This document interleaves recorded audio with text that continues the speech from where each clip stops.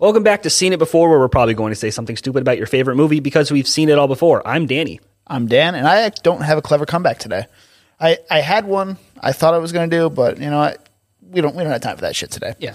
So this is part one of a new 4-part series we're doing, going from the end of the season into next season, and it's a pretty big franchise, I'd say, that we're going to do, right, Danny? Yeah, it's Harry Potter. Harry Potter. Harry Potter, and we have a special guest with us today, and probably the whole series. But Hopefully the whole series. Our resident Harry Potter expert now, as I have just dubbed him, James Andre. Hello, how's it going? Or whatever you want to call him. I don't know if he wants to go by his real name or not, but it's fine. I'm good going by James. James, Jamie, Jimothy, all it all works. All of it works. Yeah, and tell us what you got behind you right now, James. That's a pretty cool little... Got a rotating slideshow of different screen grabs from the first 2 Harry Potter movies. So that screen grab looks a little older than the it first does. 2 movies. No, it's not. Is it from 2? I think it's just the angle. It's from 2, yeah. Yeah. It's weird. Anyway. So we're going to get to these first 2 movies. We're going to do 2 movies on each of these episodes. So first 2, 3, 4, 5, 6, 7, 8. That's how we're going to do it in this series. So let's get to the Sorcerer's Stone and the Chamber of Secrets. So, Sorcerer's Stone. Sorcerer's Stone. Yeah, it was the first Harry Potter movie directed by Christopher Columbus, and I liked it. I think we need to mention first that recently, as of release of this episode, it is Daniel Radcliffe's birthday. Yes. So, July 23rd is his birthday. So he is very much a Gryffindor.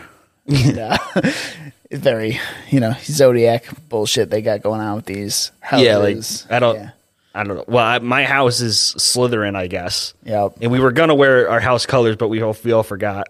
Yeah. So. Yeah. Oh well. I'm home. I'll go get changed real quick. I'm a Hufflepuff. James, what are you? I'm a Ravenclaw. Yeah, we got all different ones here. Interesting. We don't have a Gryffindor, though. And no one's a Gryffindor, which usually everyone thinks they're a Gryffindor. Yeah, right? It's just like they're the popular kids. I just want to be with the cool kids, Yeah. But yeah, Slytherin is where it's at, just saying. Okay, take it easy. Because we're the villains. We're the bad guys of the entire series. You're for no reason. Ambitious ones. Wow. Is Rowling trying to say ambition is evil? I don't know. All right, well, let's dive right into this first movie here. So it starts off with, typical, well, not typical, but the introduction of how Harry Potter got to be with the Dursleys.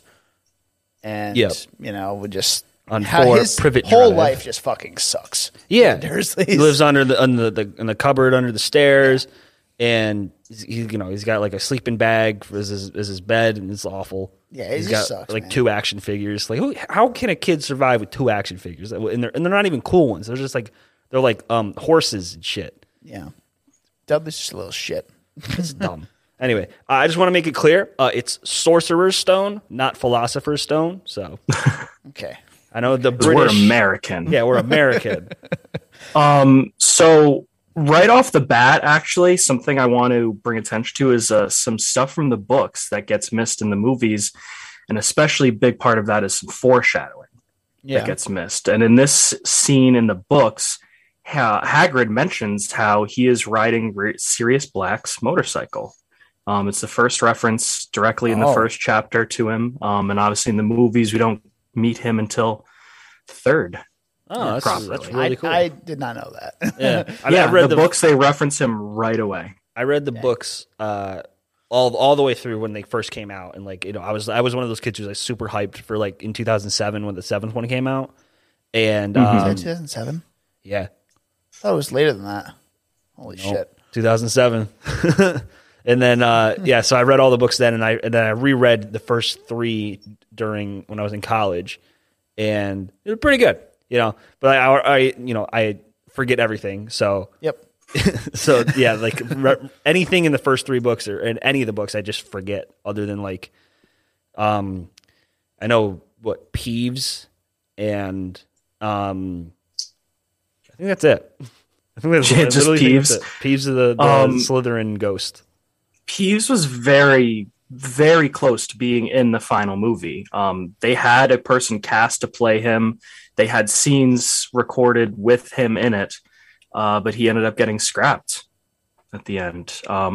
Something Columbus has recently said he'd love to see the original director's cut released because it was originally a 3-hour movie when it was Bring on first the Columbus made. cut. Yeah. Yes. Nowadays we can do that because, Zack Snyder had a friggin' 4-hour movie. Endgame was 3 hours. Batman was 3 hours. So, we can They do could it. definitely release Harry Potter as a 3-hour cut and comfortably make profit off of that. Oh, easily. It's a phenomenon still, even today.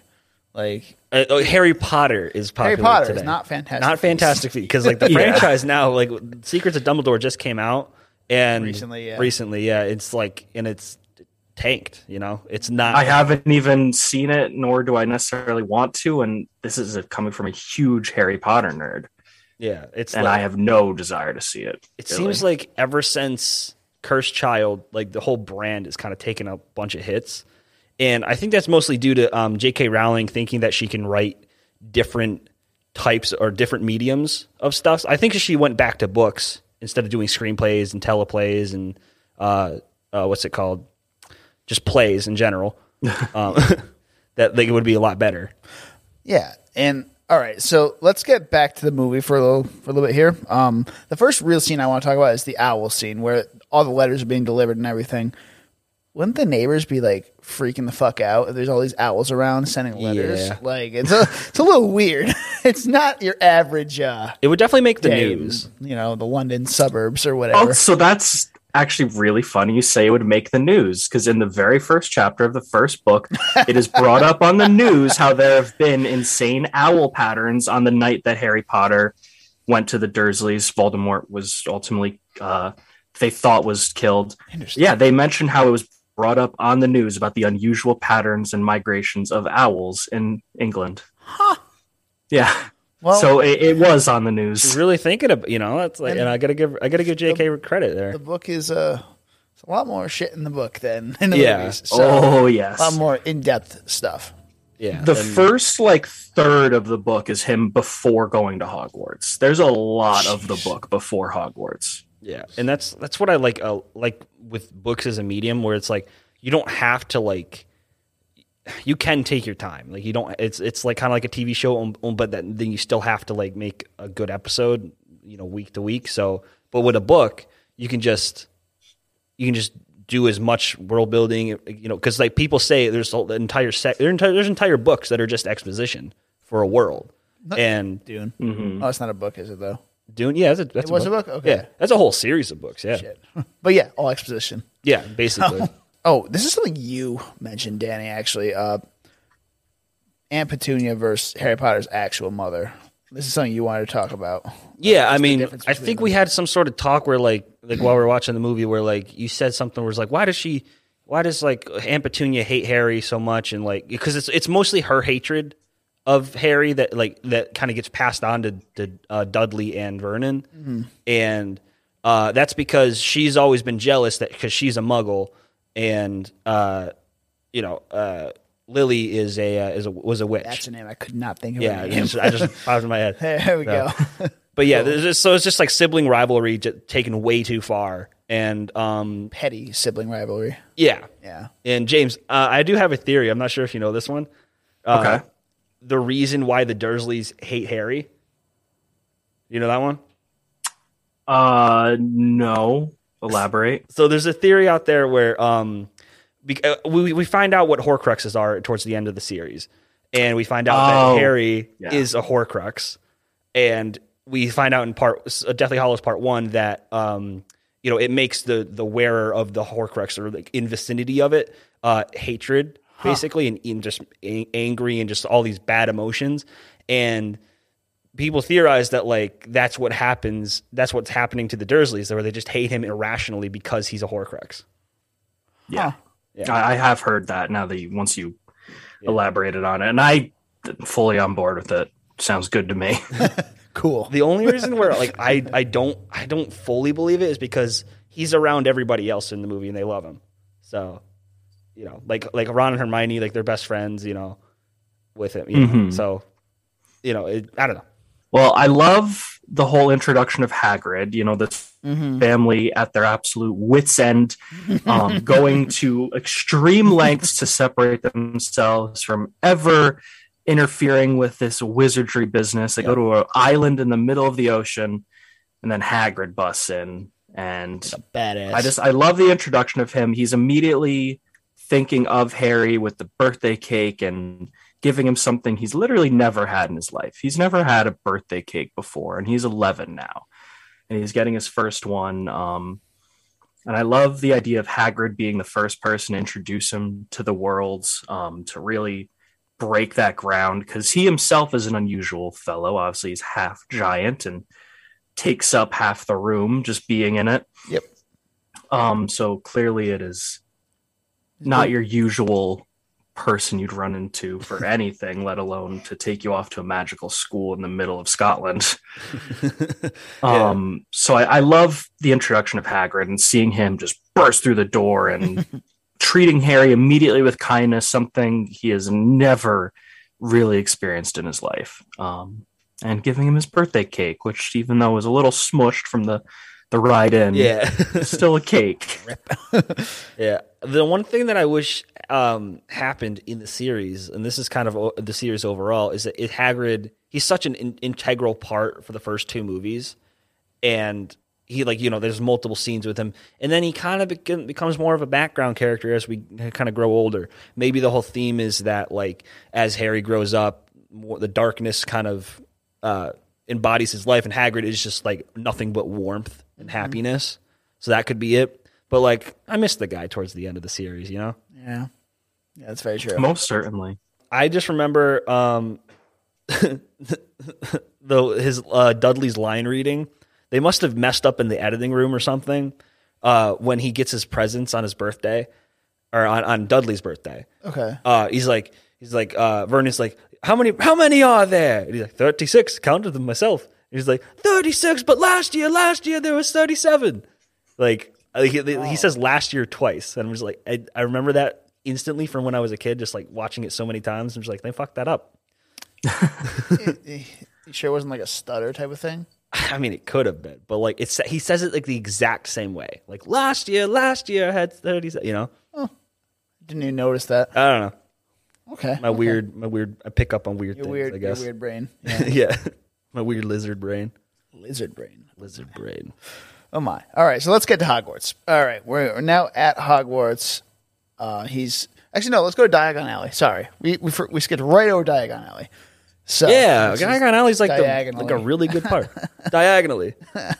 Which we'll talk about in the second movie, but yes, and I have a few things about that scene in particular to talk about. Hit it. Go ahead. No, from the second movie. That's in the second. So we're on the first one. Diagon Alley. All right. Yeah. So but I know in the book, this is where Harry meets Malfoy for the first time, where because they start having a conversation in the robes department or the robes store. Flourish and Blots. Oh yeah, so they bring that up. That's the store they go into in the second one, right? Yeah. Well, that's the name of the robe store, Flourish and Blots. Oh, okay. But that's where he meets Malfoy. And then they meet. At first they kind of get along a little bit, and then find out that he's a magical racist. So a magical racist. Wow. Yikes. Yeah, and they immediately introduce him as a mama's boy who's clearly being taken well care of by his parents, quote unquote, well taken care of, but he's well off, I should say. Yeah. And they immediately introduce him as this conniving little piece of crap. Yeah, I mean, well, that's Malfoy's entire in the first part, his entire character, he's just a little shit. Yeah, he's a shit stain. There's obviously the iconic scene of him actually getting the right wand. And his hair you see all over the place. It's I wonder how they did that with to make his hair stand up. Fan? No, but it's his hair stands up. It's not like it's blowing. Probably just strings. Strings.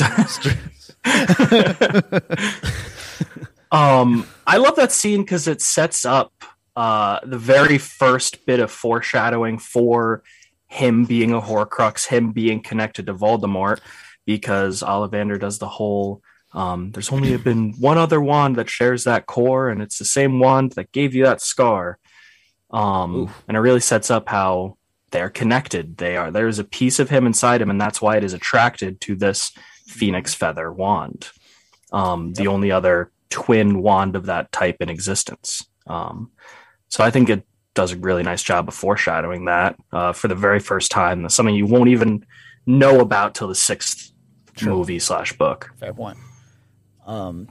So then Harry kind of meets, Ron and Hermione at that point. Or no, he meets Ron at that point. Yeah, we don't meet Hermione till the train. Ginny in there too. So there's one thing I want to mention about Ginny. She looks a lot like fucking Lily, and it bothers the hell out of me. It's like, oh my God. Talk about mommy issues. Yeah. I would have a fucking day on that. Like she literally grew up to be Lily. Like they look so similar. It's scary. Yeah.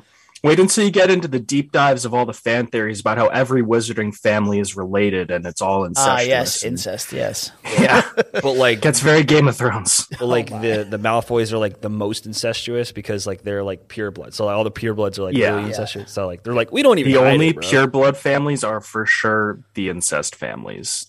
There's lines in the books that even says like even the most pure families are not fully pure magicians or wizards at this point, because of how singular that bloodline was. Because the whole theory is that England's wizards came from 3 brothers, which we learn about in the 7th. Yeah, it's the Deathly Hallows, right? Yeah. Huh, interesting. Yep. Yeah. So, yeah, I'd like to see maybe an origin story about magic in this world, like how this world became a thing. You know? Well, yeah, like a Game of Thrones type thing, like a very old school, Yeah, they could go back to medieval times or something like that. Even more back than Fantastic Beasts is, even more back than the Harry Potter game that we're going to get is like just. Yeah, I'm excited for that game too. I want Merlin at Hogwarts. That'd be so cool. It is confirmed he was a Hogwarts student, and in fact, he was a Slytherin. Oh, interesting. Yeah. Yeah. One thing I want to highlight though is like this is kind of like our generation's franchise. Like, I guess with the newer generation, the Gen Z is kind of more like the MCU's their franchise. But these 8 movies were definitely ours. It's like we grew up with all the actors. We sort of had this discussion at some point, but I still think the MCU is our franchise because it's still going. Harry Potter fucking died with the 8th movie. Like it did. So MCU is still going, but it did as when we were kids. Yes. I think there's definitely a handoff with the MCU happening right now. Yes, to a different generation. I mean, is it a coincidence that the MCU started a year or so or 2 before Harry Potter ended? It was right about there. Yeah. So it was like a 3 years transition to kind of just go into that. And it's pretty seamless, I think, because we're all still watching these movies and we're all still just as interested in these movies, in this universe as a whole. It's great. Yeah. Kind of love movies. Warwick Davis is the 3rd highest paid actor in the world. And I think that's just crazy. Because he eventually plays Grip Hook later on, but he plays Professor Flitwick, and just Professor Flitwick because they gave him a redesign in the 3rd movie or something. The 3rd movie, yeah. So it's just crazy to think that he's like the most like he's not in a lot of movies. He's in like just the highest grossing movies. Like he's in Star Wars. He's a franchise guy. Yeah, he's a franchise guy. He's in every Star Wars movie, I think. Or from Return of the Jedi. That was his first role. And then, so it's just weird because he's right up there with Robert Downey Jr. and Samuel L. Jackson, I believe. Those are the 2 and 1. I believe that's the top 3, yes. Yeah. It's just weird. And then, Vern Troyer played Grip Hook in this one at the Gringotts Bank. So that was, rest in peace. That was one of his roles. He was also Mini-Me, right? He was. Yes. Awesome. Iconic roles. Yeah. All right. Let's get to Hogwarts. Let's get there now. James, Hogwarts stuff. What do you got? Is there a difference between the castle? Do you think the castle is pretty much representative of how it is in the book, in the movie? I'd say for the most part, at least on the male end, because you have all of the first year Gryffindor boys in the movie. The other you have obviously Harry and Ron, but then Seamus, Dean, and Neville. Is Dean in the first one? I can't even remember now. Yeah, I see him in the book. Yeah, he's in the first.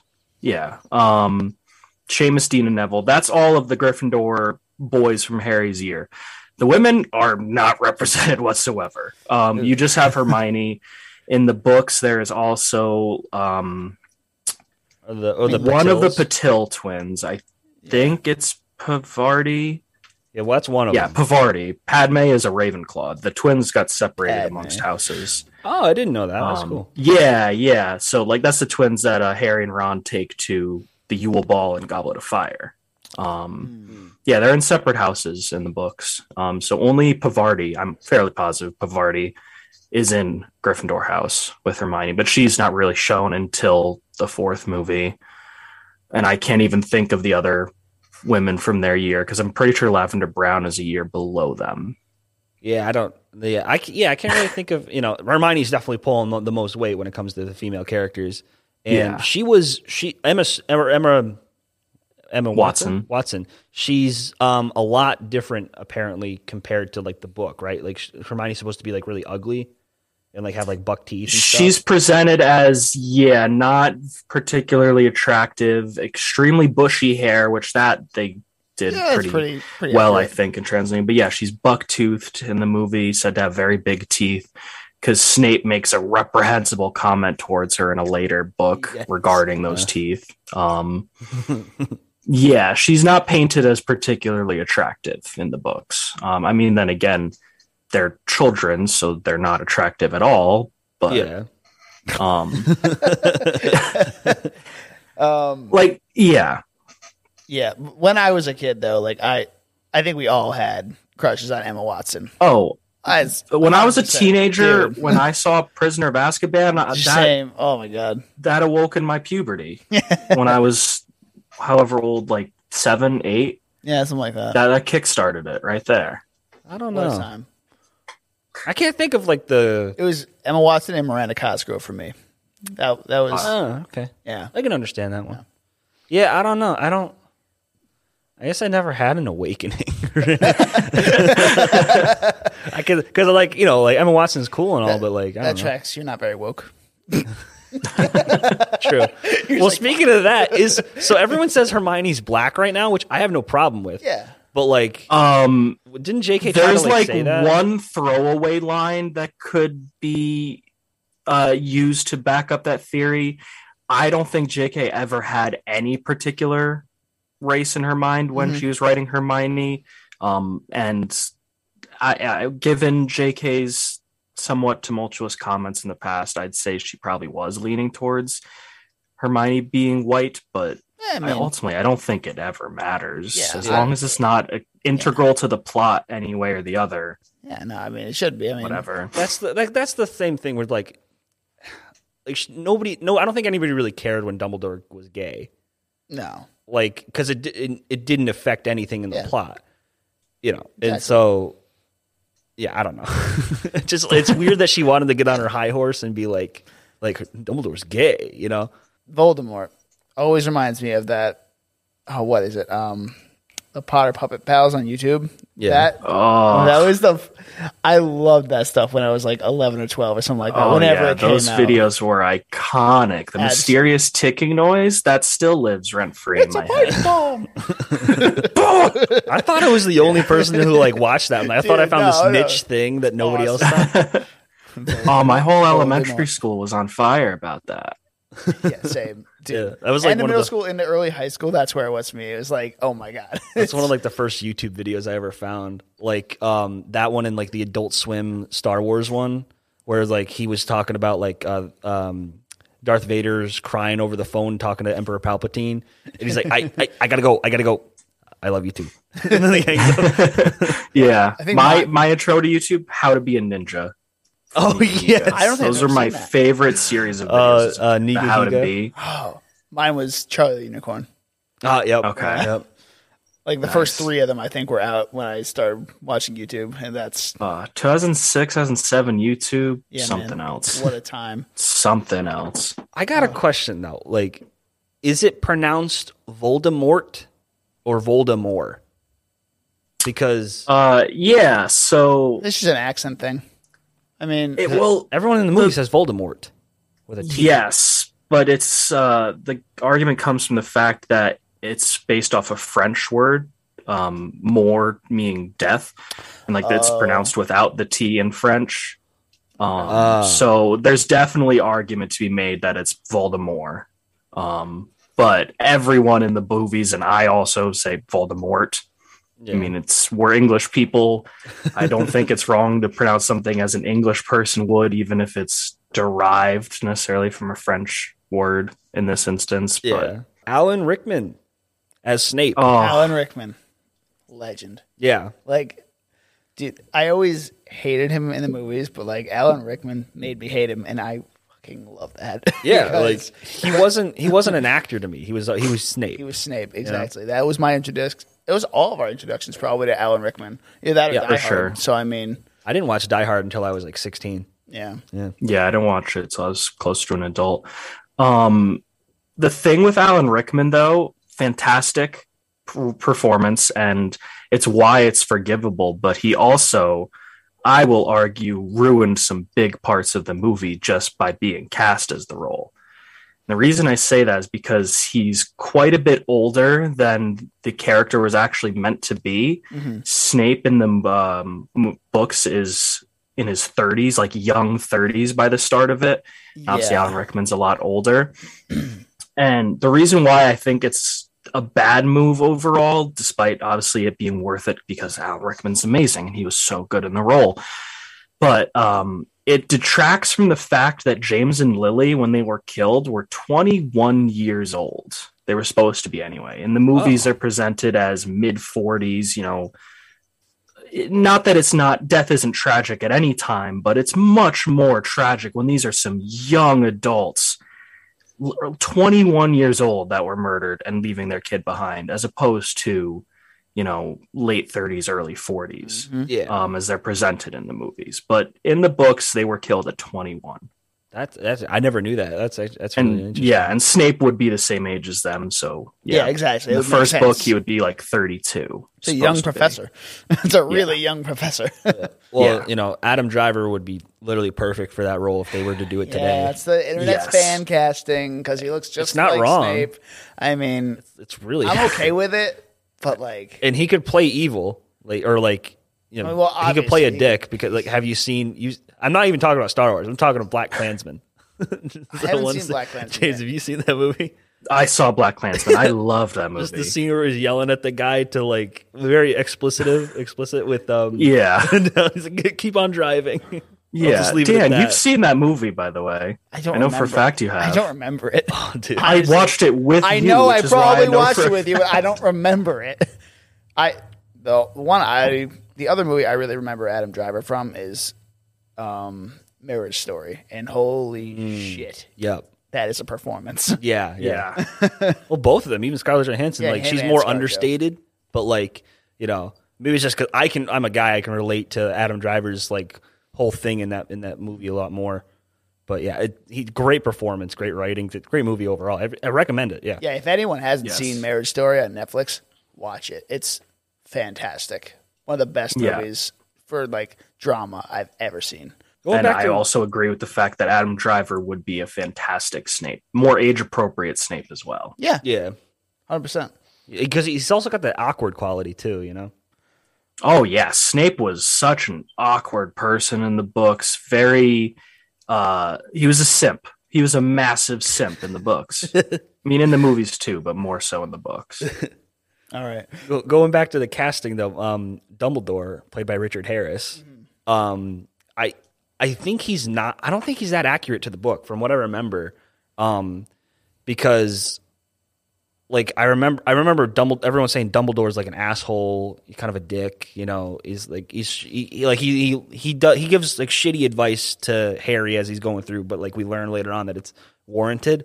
And Richard Harris like has like this quality of warmth and like understanding, and like he's always going to be there for Harry and stuff. And I think that's why Michael Gambon, who replaced Richard Harris later on, I think he's a lot better in the role because like that's what he's supposed to be like, right? You know, I'd agree with that. Yeah, Dumbledore is meant to be a bit arrogant, thinks he knows best. In some ways, he definitely does seem to know best, but that comes with negative personality traits as well. And I would 100% agree. Richard Harris, while I think he did a good job, like you said, provides warmth. It's not necessarily the way it doesn't match the character from the books. Yeah. All right. Let's move on to the Quidditch and the broomstick stuff. All that stuff, like the fun and games portion of this movie, basically. Yeah. Mm-hmm. So fucking poor Neville. He just can't catch a break, man. Like No. in the whole series. Like it's just what did I write? I wrote he just gets the short end of the broom every time. Like, poor Neville. Yeah. He's the Comedic the relief. joke of the movie. Yeah, the comedic relief. That's the term I was looking for. There you go. Yeah, I think him and Seamus Finnegan, do a lot with the comedy with the kids, because like Finnegan always blows himself up. He's trying to turn the water into wine. He's like, he just cuts to him, just like holding the wand. He's all like, he's like, blew up in his face. And then when he's practicing Wingardium Leviosa, he blows the feather up somehow. Another aspect we really haven't touched on yet is the camaraderie that Ron, Harry, and Hermione have in this movie. Like they're all very close, and it's shown very well that they're very good friends and they help each other out. And it's just it's a really nice point for the movie. Yeah, I remember they spent months trying to find the perfect casting for all three kids, because they knew that this would be the most important part of the movie, that relationship, the camaraderie between all three of them.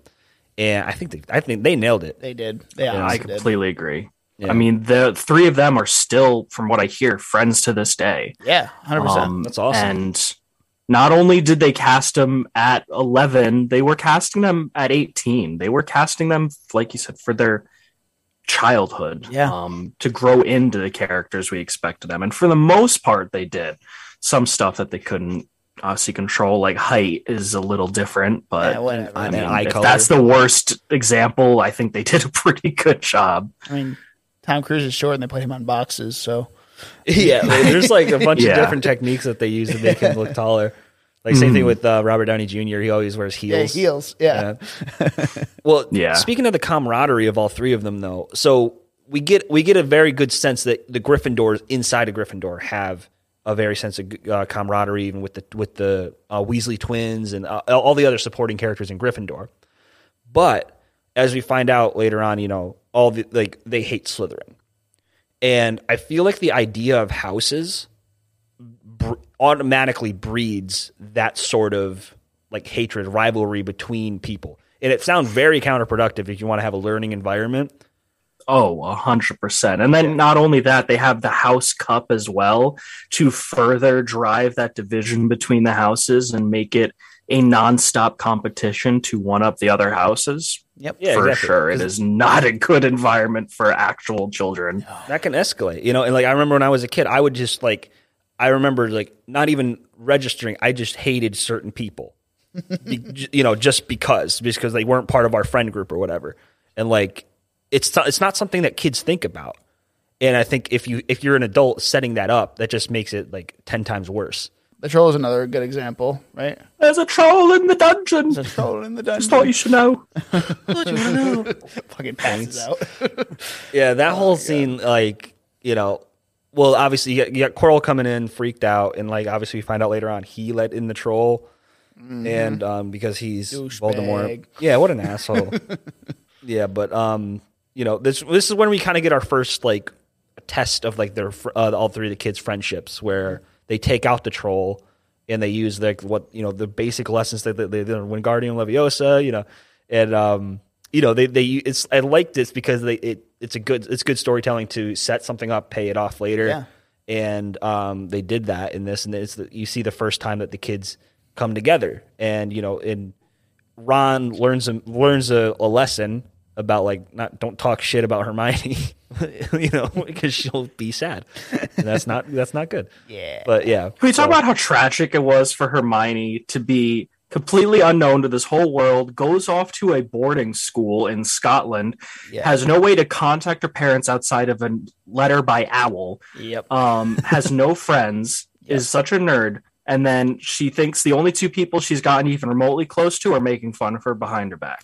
Yep. And then she goes and cries in a bathroom at the age of 11 from the bullying of the people she thought she might have been closest to. That is tragic. Almost getting fucked up by a troll. Yeah. So, just to put a damper add more on traumatizing her. material. Like, my God. Oh. Yeah, I never thought about that. Yeah, Hermione probably takes the brunt of. Well, I think Harry takes most of the trauma and tragicness, but like, you know, Hermione's more understated. She's not. It's not really highlighted as much. Yeah. Something I just remembered. Forgot to mention from the train scene because we didn't really talk much about it. There is, I can't remember if it's in the actual movies or not, but I know it's in the book. A Chekhov's gun in that scene, which is sort of, if you're unfamiliar with it, a movie trope or storytelling trope where if something is referenced in the first act of a movie, it better come back and serve a purpose in the final act in some capacity. And there's Chocolate Frogs that has a card where Harry gets Dumbledore. And on it, they mention as part of his accomplishments, his work with famed alchemist Nicholas Flamel, who at the end we learn is who created the Sorcerer's Stone and why Dumbledore had such an attachment to it. So I just find that a very interesting bit of foreshadowing and storytelling that's used. It's a big thing in storytelling, just set up and payoff and foreshadowing. And and once it comes back, it's like, I see what you did. Yeah, especially when you're rewatching it or rereading it to be like, "Hey, I know what you're talking about." That's what it was like going back to watch from Chamber of Secrets. That's what I was like when I was watching Game of Thrones. Like, I didn't understand anything that was happening in the first season, and I went back after watching the whole series. I was just like, "This is amazing!" You know, all this world building, and that's what this movie does really good. It builds so much in such a short amount of time. And I know this movie's 2.5 hours, but like the sheer amount of world building and just stuff that we have in this movie, especially the first hour, is insane. It's perfect to have an audience character like Harry not know anything about it. So, I think if they ever decide to, God forbid, reboot these movies, they reboot it in a TV show format. They could build so much more. They could do so much more with the characters. It's the only way I'd support a reboot of this franchise is to put it in full hour-long episodic format where each episode is roughly a chapter or two from the books. I would love that. And especially the way the books are written, it adds to that format so well because the first two books are significantly shorter than the rest, meaning they can do pilot seasons with not as many episodes or not as in depth to see if it'll stick, which I 100% think it would. To actually fully flesh that out into a full series. Like Disney Plus does 6-episode series, so start with that, then move it to like 10. Or I think 13 a 6-episode series could go great for the first two books. Exactly, that'd be fantastic. Beasts. Usually I'm the one doing that. Fuck. All right, let's get to the finale of this movie. So they're in a dungeon. There's all this fucking chess shit. Before you get to the finale, there's something from the forest that I want to talk about. Some big foreshadowing in that scene. Okay. At least in the book version of that scene that is missed in the movie. So they go into the forest as detention, and they have to help Hagrid figure out why unicorns are being murdered, which worst detention ever. You're putting 11-year-olds in a deadly forest with unicorns being murdered in it. Probably not the best idea. But Harry winds up on a unicorn that has been killed and is getting their blood drunk, whatever. Something like that. And then this cloaked figure is about to come after Harry until finally Centaur, Firenze, jumps in and saves him and drives this creature away. In the book version of this, there are two other centaurs that come in after Firenze saves him and basically grill him for intervening. They're like, you are not meant to be intervening in human affairs. You know, it is so centaurs are very magically aligned creatures, and they believe heavily in divination and astrology, where they use the moons and stars and planets, I should say, to predict and tell the future. So they mentioned how you should not be intervening with what is foretold in the planets. What winds up happening, Bane knows that the planets are saying that Harry is meant to die at the hands of Voldemort in the Forbidden Forest, which he does in the 8th movie and the final book. That's so cool. When Firenze is a divination teacher, he mentions how reading the stars and planets, while it can be rather precise, it is not the full picture. It does not tell you when things are going to happen. So they knew it was meant to happen, but they did not know that it was not meant to happen yet. And that is laid out in the very first book, how Harry is meant to die in the forest at the hands of Voldemort. Damn. Do you think that, like, you know, J.K. thought about all of this, like the entire story? I think this just happenstance. I 100% believe that she wrote what she wanted to write and had some thoughts in mind. But I think a lot of it as well is her going back and rereading her works and seeing how she can incorporate some stuff that she said to work its way. So I think some stuff was planned, but I think a majority of it was not. Yeah, well, I know one thing definitely was planned. That's Snape's whole thing, but we'll get into that later. All right, so the finale of the movie, giant chess. That's I want to backtrack a tiny bit. It's a bunch of different trials. So this is where like the kind of childish bookishness comes in. Okay, that was worded way better. Where it's like each trial ahead of them allows each one of them to shine. So the first one is Devil's Snare. Hermione's like, "Oh, I read it in a book one time, and that's how we beat it." The second one is Harry has to get on a broom to catch the key. That's like the weak flying key. And then in the chess, it's about Ron with wizard chess. So I like that, like in the book at least, you know, and in the movie because they incorporated it. But they gave even the supporting characters time to shine. You know. Mm-hmm. You're forgetting the first trial though was Fluffy. Well, yeah, they didn't have anything to overcome. In the book, they played a flute or something. Yeah, it was not a harp in the corner. It was some flute or other. Because Hagrid earlier in the movie is seen playing a flute. Yeah. If you remember, he's just, or maybe I think that might have been a deleted scene. Now I think about it. Yeah. But there is a scene of Hagrid playing the flute, and it's to hint that he plays the flute to sedate Fluffy. Okay. Yeah. Yeah, I do remember a scene like that. But like, yeah, it must have been a deleted scene. It's just such a passing by thing. Like, they don't even acknowledge it. He's just sitting there playing a flute, and then they walk up and it's like, Hagrid! And he's like, what? Yeah, there's a lot of, I mean, going back to the TV show thing, there's a lot of stuff that like is left out that is more episodic, like specifically with Hagrid and the dragon, where they have to Norbert, they give the dragon to Ron's brother, I believe.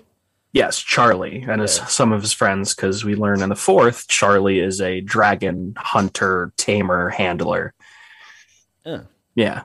Does he come back in the fourth one? He is in the fourth book. He's not in the fourth movie. I don't think he's in any of the movies. He's not in any of the movies. Yeah, but he is in the fourth book because he is one of the handlers that handles the dragons for the task. Yeah, I figured that would be like the perfect place for him to be.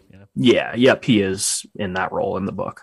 The end of the movie, so just, you know, the showdown between Harry and what's his face? I can't remember his name. The professor. Quirrell. Professor Quirrell, whatever. And, you know, Voldemort in the back of his bald ass head. That's still to this day is like, how the fuck is that? What is this? I don't understand that still. How he survived on Quirrell's head? Well, I'm pretty sure like when he died, he apparated and then just found Quirrell. So it actually relates heavily to Horcruxes that we learned in the later ones. So Voldemort's physical form was killed the night that he attempted to kill Harry and the spell backfired. His physical form was killed that night, so his spirit lived on, but it could not get access to the other Horcruxes. He needed, as we learned in the fourth, steps to go through to actually regain his physical form. So until then, he attached himself to others and lived through them. One of those being Quirrell, and he attached himself to Quirrell because he had no physical form to attach himself to. Yeah. Right. Yeah. I figure it was something like that. And then we get that famous meme of Quirrell, flying at Harry. Yeah. That scene terrified me as a kid, seeing him just launch at him and then start to like burn from touching Harry and crumble apart. Yeah, that shit was weird, man. That was traumatic to little, however old I was when I saw the movie. I don't know, probably 6 or 7. Yeah, something like that. But I think this finale is great because it gives just a taste of like the true horrors to come later on in the movies. Like this is just like, like the music and the atmosphere and everything is just like really well done. Yeah, absolutely. Yeah. And all right, so let's rank this movie here. The first one, Sorcerer's Stone. Rank it rank it or rate it. Rate it. Sorry, not rank it. We'll rank at the end of this. Yeah, we'll rank it. Sorry, I do not know. Let's rate this one out of 100. James, let's start with you on the first one. I will say probably like an 81. Okay. It's good. Let's maybe bump it up to like 84. Okay. There's a lot to enjoy about it. It was very fantastical, and I think the movie does a great job of bringing magic to life, almost to making it seem like this real world that I want to be a part of. And I think that was one of the biggest allures of Harry Potter, was this whole world that people wanted to be in. And this movie does nothing but help that. But with that said, it is quite, it's, I don't know what I'm trying to say here, but it's a good movie. I enjoy it, but I think the books always are better than the movies. That was good words, James. Good mouthful. words. Yeah. Yeah. Right. Yep. I think I'm going to go with your original one and say 81. I think that was a good spot for this movie. But yeah, very fantastical, very just it's a great bonding experience between these kids. We get to see them grow. It's a great jumping off point for the series. Like it just sets the tone for the other 7 movies in this series, and it's just great, man. It's just great. That's all I got. Yeah. Nothing supports friendship like severe trauma, Hell yeah. Coping with trauma. Hell yeah. Yeah. With dark jokes. Dark humor. Yeah, I'm going to give this one an 88. I think it's one of the better ones, especially rewatching it this time. Yeah. Because there's so much that like I missed, or so much that I took for granted that going into the other movies. So like just how well this established everything and like where the direction for where we're going to go. We're going to go a lot darker later on, but oh yeah. This is like kind of like a good starting off point, like you said. And so I'm going to go 88. And yeah. All right. Let's start off number 2, Chamber of Secrets, with fucking Dobby. All right. So he's the C-3PO of he the is series. The C-3PO, more comedic relief here. But dude, I fucking hate Dobby. Like, he's my Jar Jar Binks. Yeah? He is. And like until the 7th and 8th movie, which we'll get to, like I just can't stand him in this movie, man. I don't know why. It's just like fuck. Every time, man. Yeah, I think this movie, Chamber of Secrets, did a interesting job with Dobby, because it's like I hated him throughout the entire movie, and then when 7 shows up, when he shows up in 7, which we'll get to, I didn't realize how much I cared about him. So I'm like, he's an annoying as shit character, but a lovable elf, Yes, exactly. Especially, I think it's that ending scene with the sock. That's what cements it for me. But yeah, James, I love Dobby personally. While I think he's represented in the movies a little poorly, I always liked the character of Dobby. I thought he was funny while also being sad and complex even.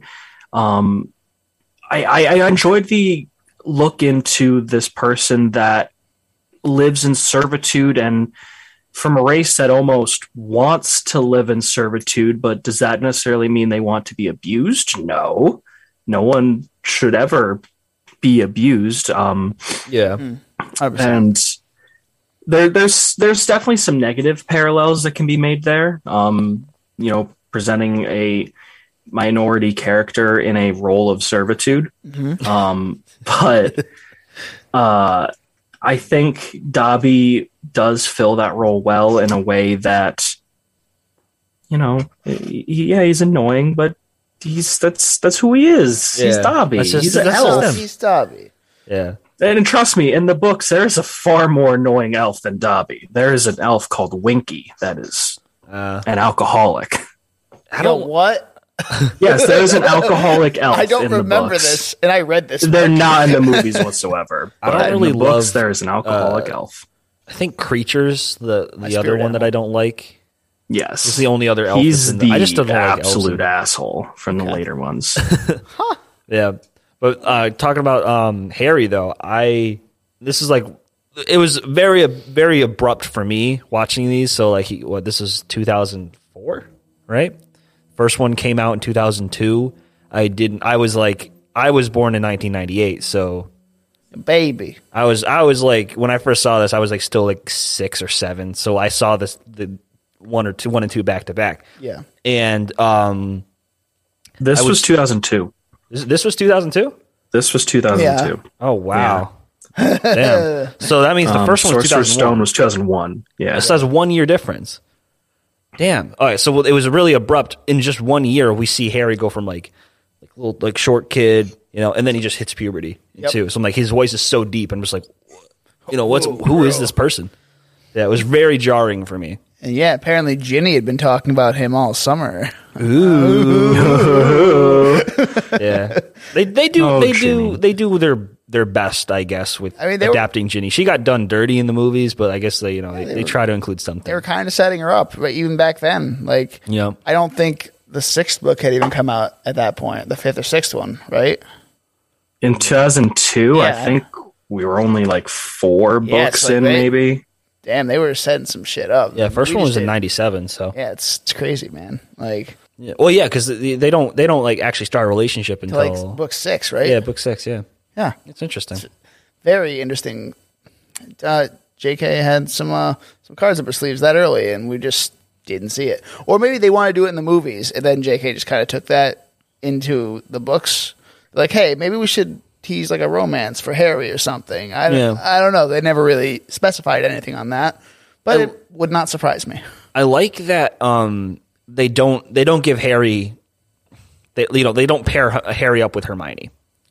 Yeah. I like that Hermione is like the only girl in the dynamic, and it's such an obvious way to have her team up with Harry in like as a relationship. So I like if we're gonna have a love triangle, or not a love triangle, but like a relationship within the dynamic. Yeah. It's better to do it with the best friend, So I just think that's nicer. JK has come out and said she regrets not pairing Harry with Hermione, which I and a lot of fans as well fully disagree with. Yeah, it's a more. But she has route. said she wishes she did it. It is her book, so I mean, whatever she wants. But like, it's not. Yeah, but she also says that wizards used to take a shit on the floor and then clean it up with the wave of a wand. So we don't need to listen to everything she says. Yeah, all right. Yeah, like so that's a good point though. Like at a certain point, I think a portion of the property belongs to the fans at a certain point, and that's why everyone says nobody hates Star Wars as much as Star Wars fans. Yeah, that's and true. So like when the I haven't prequels found that out, to be so true till I started playing Lego Star Wars. I'm like, wow, I hate this planet. I hate this planet. I'm like, wow, do I like anything despite loving it all? Well, Lego Star Wars I pisses don't. you off with the fucking the forced perspective, how you have to do jumps and stuff. But yeah, like I think at a certain point, like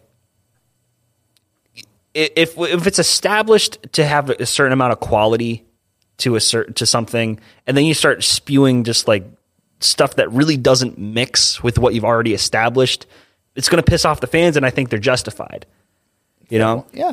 Because like we said, like JK just came over there's no plumbing. They just took a shit in their pants and waved it away. Like that's fucking dumb. And I think I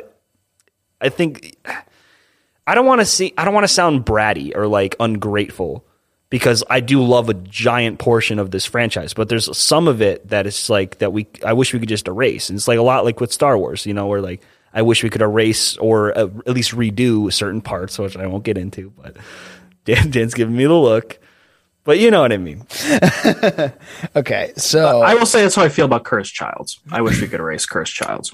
Yeah, it's like you can consider it not canon to you, so you're perfectly in your right. But it's like, yeah, and it I'm a big supporter of headcanon. I very much agree with that, and there's a lot of stuff that I think should be the way it is in the series, and therefore that's how I will interpret it. Yeah, I mean, I think that's. Yeah, I just wish it was official. That's like the one little bit that, you know what I mean? Yeah.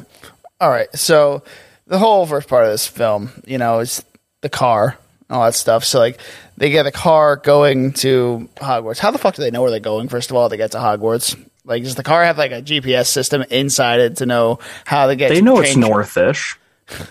There's probably many railroad tracks up there. How do they know it's the right one? Because it's the one that has the big magical bridge. Okay, Jesus Christ! I think the suspension of disbelief. Yeah, a little bit. You gotta just do that. Yeah, you just gotta deal with it. But it's like, it's there. Especially like how did if we're playing this game, how did the Weasleys know where Harry lived, and like how to get there? He could have said 4 Privet Drive, but I bet you there's tons of Privet Drives in England.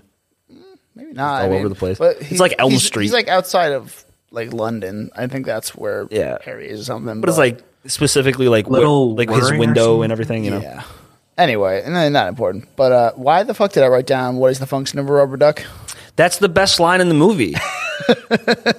Mr. Weasley's just like, what is the function of a rubber duck? It's perfect. And like, that's like this line he's known for now. So yeah, okay. I forgot why I wrote that down. Like, wait, what was this from again? Oh my God. I think it's just a funny little idea into this whole wizards have no clue how the other half lives. Yeah. They don't know. They're not familiar with Muggle things, and obviously Muggles are not familiar with wizard things. Yeah, it's interesting. I'm not sure if they're tackling this in the Fantastic Beasts, but is there like a war between the Muggles and the wizards and stuff, and the haves and have-nots kind of thing? I saw a trailer for Crimes of Grindelwald, so I don't know. I remember him trying to start something with World War II, maybe, but yeah. I think a lot of it is that the bad wizards, the evil wizards, the Slytherin wizards, they want to eradicate Muggles, or at least be in a position above Muggles and not have to hide. Whereas the rest of the wizarding world's like, nah, let's just not make ourselves known. Let's not commit genocide on these people. That'd be nice. So I think it's just a fight to remain anonymous rather than a fight actually against them firsthand. So in that sense, it's kind of like the conflict between Black Panther and Killmonger. Yeah, pretty much. Very similar. Similar vibes. Yeah. Which because there was everyone like compared Magneto and Professor X to Malcolm X and Martin Luther King Jr. And that's even more apparent in Black Panther. Mm-hmm. So I guess you could do the same thing between Dumbledore and Grindelwald, or even Dumbledore and Voldemort. Yeah, you probably could. Mm-hmm. Yeah, interesting parallels. All right, well, they make it to Hogwarts. And they're just you missed the Diagon Alley scene again. Oh, fuck. Diagonally. Right. Yes, diagonally. All right. He goes to the wrong place. And in the books, there is a lot of foreshadowing from this one scene in Borgin and Burke's. Okay. Borgin and Burke's is the evil wizard store that he finds himself trapped in with that creepy hand that latches onto him. In the books, he winds up in the store as well, but he winds up in when he's there, the Malfoys yet again are there. Yep. They just are there constantly where Harry is. Harry, not wanting to be seen, not knowing where he is, hides in a cabinet, which is actually the vanishing cabinet that is used in Half-Blood Prince by Malfoy to bring in the Dark Wizards from Borgin and Burkes to Hogwarts. So he hides in this vanishing cabinet, not having any idea what it is. And not only that, we see Malfoy reading a locket. And on the locket, it says that it has claimed 19 Muggle lives, which is the same locket that in Half-Blood Prince, Katie Bell touches and becomes possessed and starts flying around. Dude, you were blowing my both mind. those items were teased in this scene in the book. That's awesome, dude. Yeah. Like, yeah, it's like all this random shit. And it's like, it makes J.K. Rowling look like a genius. But like, and like, I had this as a note, and I've brought this up before, where I think she was definitely, because she was homeless when she wrote the first Harry Potter book. And I think struggling really influences your creative bone. And I think that's why, like, you know, as she's become more comfortable and like after writing this hugely, insanely popular series, her creative flame is kind of like, you know, it's not the best. Like, you know, she's still making blockbusters and stuff, but like they're not doing well now. And, you know, I think that's, she had such a creative thing here, and it was really cool to see all like these intricacies that you just brought up, James, and that, you know, it's so in depth. And like she's able to find these different connections and stuff. And I think it's really nice that like she gave this to us, you know? There's a couple other series that have done it well, but to appeal to kids in the way that it has, it's just insane, you know? Yeah. It's all in the world building and all the little things that are subtly in there, and just it's fun. Like some of it's just fun, like all this stuff. Like there's the Malfoy Harry rivalry that even begins in this with the Quidditch thing in this movie. But like there's all these just things, little tidbits. Yeah, that are like, you know, and then there's weird shit like all the spiders in this movie, and then there's like it just it keeps you interested. Yeah, there's always This something is an happening. arachnophobe's least favorite movie. Yeah, that's for sure. Ron's least favorite movie, I'll tell you that much. Putting bars over the windows is low-key child abuse. I think a lot of what Dursleys did was child abuse, to be honest. Yeah. Do you see him slap Harry at all, or like physically abuse him? I don't think so. Not in the movies. But they are in the books? I think there's references to him having marks, but I don't think it's ever outright said. I'm not positive on that, though. All right. Let's skip ahead to when they're back at Hogwarts. So they only get detention for that whole scene with the car into the Whomping Willow and all that stuff. But Ron gets fucking reamed by his mother through that letter. That was hilarious. Yeah, the Howler. Weasley's got a Howler. Oh, Ginny dear, congrats on getting in Gryffindor. Yeah, that's just that whole scene is great. It's a great scene. It's one of my favorites. Sorry. To backtrack a little bit, I want to go back to Borgin and Burkes, or the scene where we meet Gilderoy Lockhart and Malfoys and stuff. Yes. In the book, there is a very quick sleight of hand storytelling that she does, where she throws in like a list of everything in Ginny's cauldron, and like all these books and stuff, and then she glosses over. She throws in like a black journal, just throws it in there, and so we as the audience don't think anything of it. We just think it's like it's just a regular journal she's going to write in, right? And in the movie, we actually see Malfoy or Lucius Malfoy drop it into her cauldron. In the one shot, or he takes it, or like he takes her books or whatever, and he puts them back, right? Yep. And I rewinded it because I wanted to show you. Yeah. So I'm like, that's how they did it. Yeah. So it's great, like little storytelling, and they do the same thing in like Breaking Bad, where like they take like Jesse's cigarettes. It's on screen, you see it really quickly, but it's not called attention to. Yes. So I love that kind of like the way they did subtle that. Storytelling, my friend. Subtle. Well, what did you think of our boy Gilderoy Lockhart? His introduction, isn't he a fun man? Douchebag. It's a very fun man. What are you talking about? I think Kenneth Branagh did a great job with the character, because I hate Lockhart, as does most everyone. And similar to Rickman, it takes a lot to get that emotion from viewers, from fans. And I think he did a great job of playing this annoying character. Yeah. because he's so full of himself, and it's so obvious that he has never done anything in his life. Yeah, absolutely. Like he, although he is gifted in one particular skill, memory charms. Yeah. And you know why that is? Why? Because he steals the accomplishments from those that actually do them, and he does memory charms on them so they forget ever having done them. That's how he goes about boasting his amazing accomplishments, is he just wipes the memories of the people that actually did them. And then he claims that he did it. Wow. That's like a thing that like I always like. So I always think if I had a time machine, I could go back in time and I could write Star Wars or something, because like I memorized it. Okay. Do like a Hurley from season 5 of Lost without consequences. First of all, because imagine the repercussions of that shit. What? Like if you wrote Star Wars, like imagine the repercussions on time travel and the future if that happened. I would write the same exact movie. I wouldn't change anything.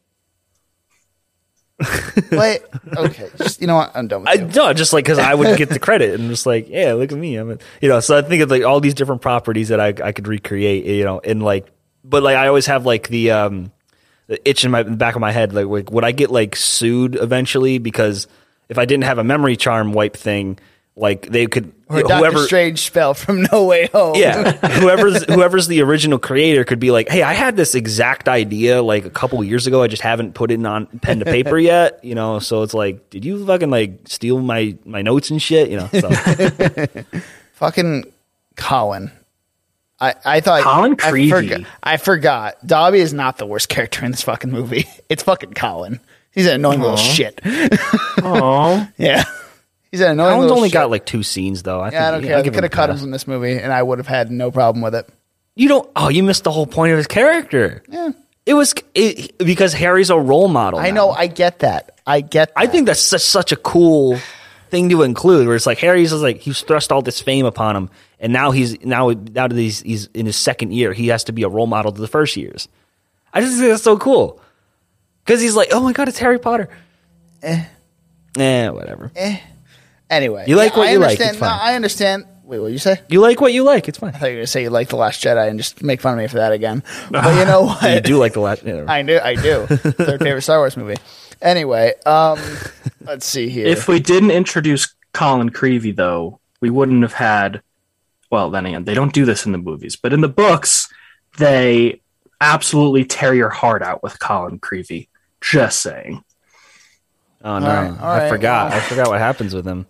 In the very last book, during the Battle of Hogwarts, it's found out that he went back to school despite them saying only like 7th years could stay because they were of legal age in the Wizarding World. He was underage, but he snuck back in with some other people and ended up dying at the Battle of Hogwarts. So perfect Gryffindor trait there. Wanted to support the people he cared about and do the fight, but he ended up being one of the victims of the battle. Yeah. All right. Okay. Yeah. Okay. Well, all right. Yeah. That whole book, I'm in tears the entire last part of it. Yeah. Just saying. Yeah. I don't know why I wrote this down in my notes, but like, are there wizard diseases? What? I don't know why. There's a wizard hospital. Yeah, but there's not. Yeah. I don't know if there's Mungo's, any special wizard diseases.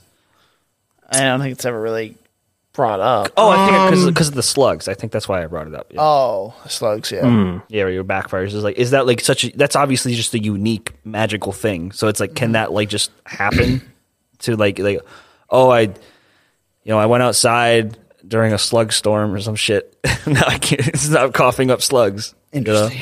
I don't know. Oh my god. But like there's a bone growth medicine. Oh yeah. To grow your bones back. Yeah. I mean, but so that's it's not like, really that's like an injury thing though. That's not like a. Yeah. I don't know. I'm just wondering. It's a weird thing. It hasn't really been talked about too much. I don't think so. If you want to create wizard diseases, I guess go for it. But like, I don't know. I guess I could. But anyway, yeah, Hermione became a furry in this movie. Yes, because she, which I think I'm a little upset about Hermione being like completely sidelined through this entire movie. Yeah, because like she was such an integral part in the first one. And why? Why is this like? I mean, it's fine. Like I like the buddy cop thing between Harry and Ron, but like Hermione was like that third element. You know, she's just like, first I'm a cat, so I'm just gonna like chill in the bathroom, and then she gets petrified towards the end, and then she comes back in the end, it's like, oh, well, everything's all fine. So she doesn't do shit in this movie, you know. It's like, I disagree with that. She sets in motion. She gives the tools to Harry and Ron that they need to actually overcome everything, because she's the one that took the lead on brewing the Polyjuice potion and how to create it, and she was the mastermind behind that. And then not only that, it was her research in the library that led to them realizing it was a basilisk in the first place that was roaming around the halls. So she is, I guess, like in James Bond, Q, I think? yeah. You know, the informant, you know, giving the details for Harry and Ron to actually execute them themselves. I guess it just felt weird because she is a main character throughout the entire series, and to kind of give her the back seat and kind of more of a mentor or whatever Q is, the type of character, it just seemed awkward to put her in that space because she's not like this in any other movie. You know, she plays pretty important parts. Yeah, she's like the conscience, like the angel type on your shoulder type of deal in this movie, I'd say. Yeah. Like she's in the back of your head, just like, yeah, I should probably do this or whatever. Like that kind of thing. I don't know. Yeah. That's what I would think. It's just kind of a far cry from like what we'll eventually get to in Prisoner of Azkaban. She has her whole own thing going on that's not even like just running in the background, which I thought was really cool. Yeah. Maybe I love the way they did that in the movie too. Yeah, right? Yeah. So well done. Well, I guess sort of relating to this, I'll ask you a question. Have you ever noticed how the three characters, the main three, despite being Gryffindors themselves, they each represent the other three houses on their own? How so? You have Hermione, who's the Ravenclaw, the know-it-all, knowledge is power type person that is always learning new things, which is a very Ravenclaw trait. Very you. Thanks. Ron he definitely represents Hufflepuff, the loyalty, camaraderie, friendship, loyalty, and Harry himself represents Slytherin, and obviously it's largely in part due to Voldemort living inside him, but he has those dark, intrusive thoughts, which we get a glance at as him being the narrator. We see that more than anybody. And yeah, the three of them individually represent the other houses that they aren't actually sorted into themselves. Yeah, and Harry, like, you know, I feel like to be a main character, to be a good main character, you have to have the ambition, which is what Slytherin, to go up against whatever you're up against, you know? But that's at the same time, that's like bravery, though. That's something that pushes them in the right direction, that kind of thing. Yeah. Do you remember when Harry's serving detention with Gilderoy Lockhart? Well, here is some incredibly heavy foreshadowing that is in the books that is missed in the movies.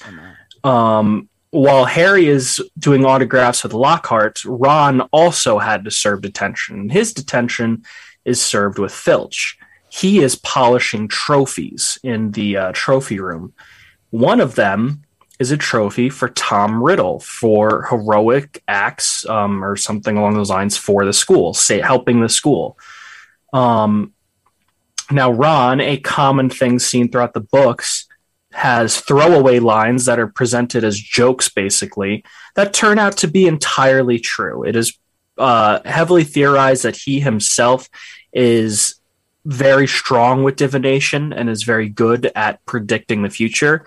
And you could argue J.K. just wanted to use him as a tool for foreshadowing, but others argue that he is in touch with the future. He is a seer. He's cleaning the trophy for Tom Riddle, and he jokes that it was for killing Moaning Myrtle. And in fact, Tom Riddle did kill Moaning Myrtle, and he received that trophy because he did not obviously take the blame for it, but he blamed Hagrid for opening the Chamber of Secrets and getting Myrtle killed.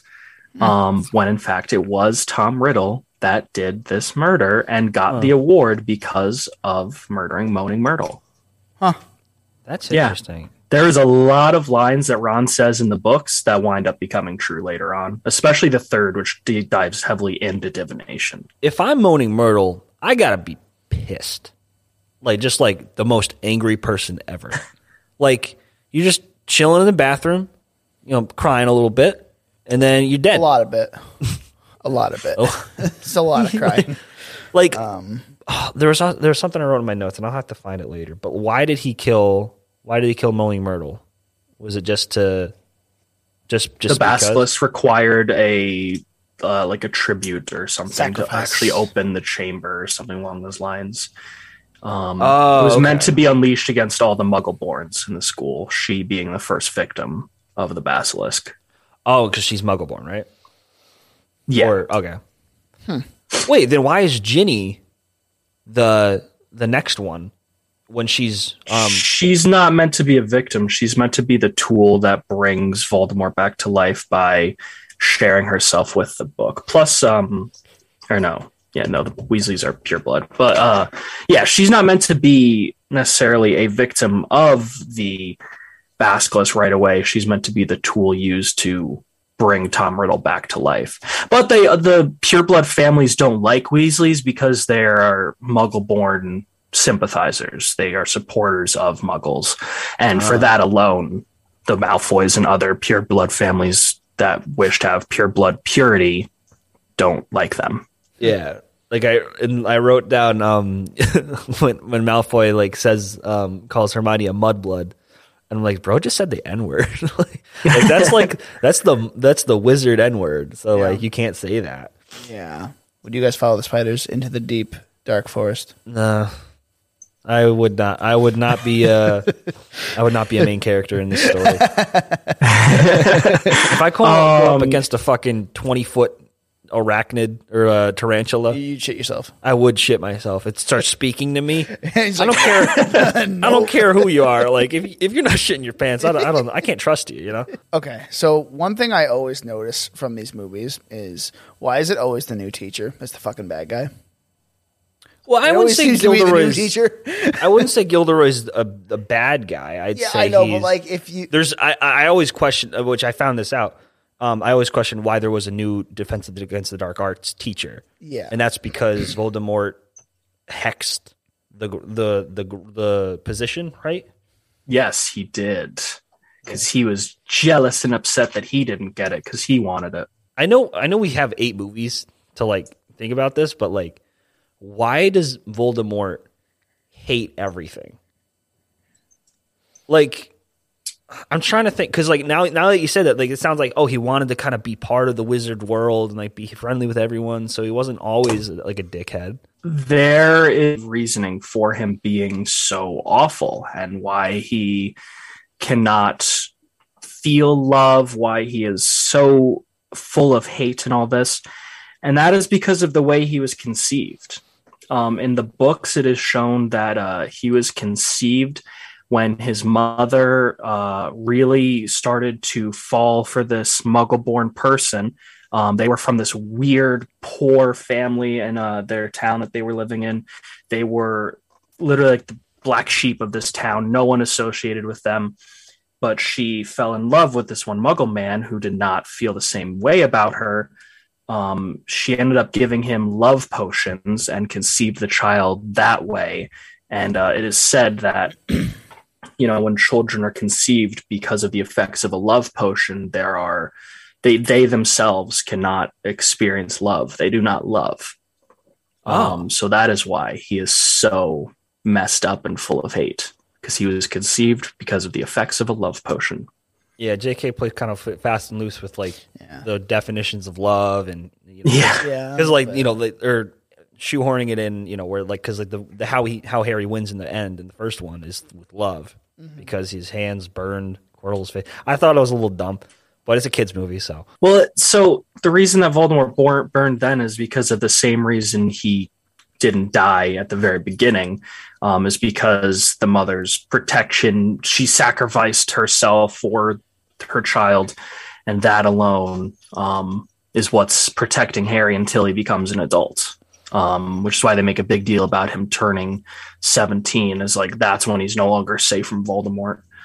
I mean, I will say it's kind of a not greatly thought out idea, because I'm sure there are other examples of mothers sacrificing themselves for their children at some point in history. Neville. Well, yes. Well, his parents don't die. Oh, they didn't? No, they didn't die. They were tortured to the point of mental break, but they spend their days in St. Mungo's Hospital. They are alive. They are just fully mentally incapacitated. They're basically their minds are gone because of the effects of withstanding Bellatrix's Cruciatus curse for extended periods of time. They're basically tortured into mental anguish. Jesus. Damn, that's dark. Fucking. Yeah. My God. Yeah, and it's really dark in the books when Neville goes to visit his parents at the hospital and they have no clue who he is. Oh. Ugh. Yeah. That'd be great for the TV They do show, show that in That would be books. cool for a TV show. Yeah, they also see Gilderoy Lockhart, who has no memory because he's in the same ward as Neville's parents. Oh, yeah, that's funny. Yeah. Wait, so are all he's- of Gilderoy's victims in the hospital too? That's unclear. It's presumably Gilderoy doesn't wipe their entire mind, just the parts of the accomplishments he's trying to steal. Yeah, so he just went overboard with the whole Yeah. with Ron's wand. Yeah. Yeah. Yeah, backfired because it was broken and yeah. All right. We're coming on the end here, so let's get to the end of this movie. So we got the basilisk. First of all, I have one little thing about the basilisk. So when it's chasing Harry through these like tunnels or whatever, and like Harry's hiding, he just throws a rock and the basilisk just falls for it. Like that The same old basilisk trope. is blind. It is blind? Yeah, Yes. Fox The blinded him. Phoenix comes in and claws his eyes out. Oh, Yeah, that right was at the after beginning. that Blinds part. him. Right, that was after that. Oh, yeah. Yeah. Which is a little contrived because Yeah. Fox just shows up. Fox is the GOAT. He's the GOAT. He's cool. I like him. There is a reason Fawkes shows up. Dumbledore sent him, Phoenix- right? Well, no, Dumbledore doesn't send him. Phoenixes are shown to be fiercely loyal to their owners, and when someone else exhibits that same loyalty, they will come to them, and that is why Fawkes came, because Harry showed immense support and loyalty to Dumbledore in that moment. Okay. So But that how is did he the show reasoning support, for though? Fawkes showing up. How did he show support though? Like, Because Tom Riddle wants Harry to help him and join him, and Harry's like, "No way, Jose! I like Dumbledore or something." I'm a good guy. I don't fully know. I think it might have been fleshed out better in the books, Probably. but it's because of his loyalty to Dumbledore that Fawkes shows up. so one more thing I want to bring up is that I'm a little confused as to why and how Voldemort can appear as a tangible person when he couldn't in the first one. But he's attached to the diary. I'm just a little confused on like this. The I know diary's a Horcrux. Yeah, I know it's like a soft world building and soft magic system, but like I'd like a little consistency because like he can't. Why couldn't he just? Is it just because he's the Horcrux is there? Like why couldn't he just live as Tom Riddle and carry around the Horcrux with him at all times and just be tangible? The way that it is in the books, anyway, is that Ginny pouring herself and her thoughts and her life basically into a diary is what is fueling Voldemort's return. Basically, it is her giving her physical self up over time unknowingly so he could resume her physical form, which is why she's slowly just dying at the very end for no other reason other than that the Horcrux is consuming her and allowing Voldemort to come back in a physical form. Okay, because of that it makes sense. consuming Ginny's mind and soul and body. Okay, I like so that's explained in the book. It just wasn't that clear in the Yeah. movie, which I think that's kind of hard to explain. I mean, yeah, especially when the idea of Horcruxes hasn't even been introduced at that point. You could argue that she knew this was going to be a Horcrux from the end, or you could say she just made it up as she went along. Who knows? But it's not fully well established at this point in the series just yet. But especially later on, we find out that's what was happening here. Yeah. All right, I think let's rate this movie. How about that, James? Let's start again. Out of 100. So I love Chamber of Secrets as a kid. When I was growing up, I always said it was my favorite one. Now I'm not as so sure if it's my favorite, but I still really enjoy it as it's one of the most faithful to the books. Obviously not entirely. They never are that faithful to the books, but I'd say it was the most. And for that alone, I'd give this 86. Okay. I'd say. I'd say this is like the weakest one out of all the Harry Potter movies, in my opinion. Maybe it's just because of the pure amount of times I've seen this one. And it's like, maybe, yeah. I don't know. But I'm not really impressed when I watch this movie. Like, I'm impressed with the CGI, which we didn't mention before. Like, technically, this is a very well put together movie, but I think because it just feels, it just feels kind of episodic and like, you know, I feel okay skipping through portions of this, and I don't feel like I miss any story. So I'm gonna give this one like a 75. This movie is the one I've seen, I think, the least amount of times. I remember watching this drunk with you in college. It was either this one or it was Sorcerer's Stone, or it was both of them. I don't know. We were going to try and go through all the movies, watching them drunk, but that never happened. But again, there's so much of this movie that it's just like, yeah, it's another good one with the kids all showing how they're growing up together, and it works pretty well. And the world building still is very well done in this movie, but it's just kind of long. I think there's a lot of stuff they probably could have cut from this movie. Yeah, like it's another 2.5 hour movie. Exactly. It's one of the longest movies, despite being one of the shortest books. Ironic. Yeah. Mm-hmm. Which is why it can be so accurate to the books at times. Most of the points of the books are there. Yeah. And for that, I think this one's going to be a 79 for me. Like, it's still a very good movie. It's just a little long, I think. The content, that's all there, is really good for the majority of the movie, though. Yeah. All right, cool. All right. Well, we are Seen It Before. You can find us on Instagram and TikTok with the handle at Seen It Beforecast. That's SCENE, It Beforecast. And Twitter with the handle at SIB_pod. That's SIB_pod. I'm Dan. I'm Danny. You can find me on Instagram at Danny_Was, my letterbox at DJ Was, or my YouTube channel, which is Danny Was. And yeah, James, do you have anything to plug? I don't, other than just saying thank you for having me. Yeah, we'll see you again next week for the 3rd and 4th Harry Potter movies. And I think these two are my favorites of the series. I like both. Azkaban, I think, is my favorite. At least as a kid, I watched it so many times, and I loved it every time. And I cannot wait for that one. So it's been an honor. Tune in next week for Prisoner of Azkaban and The Goblet of Fire.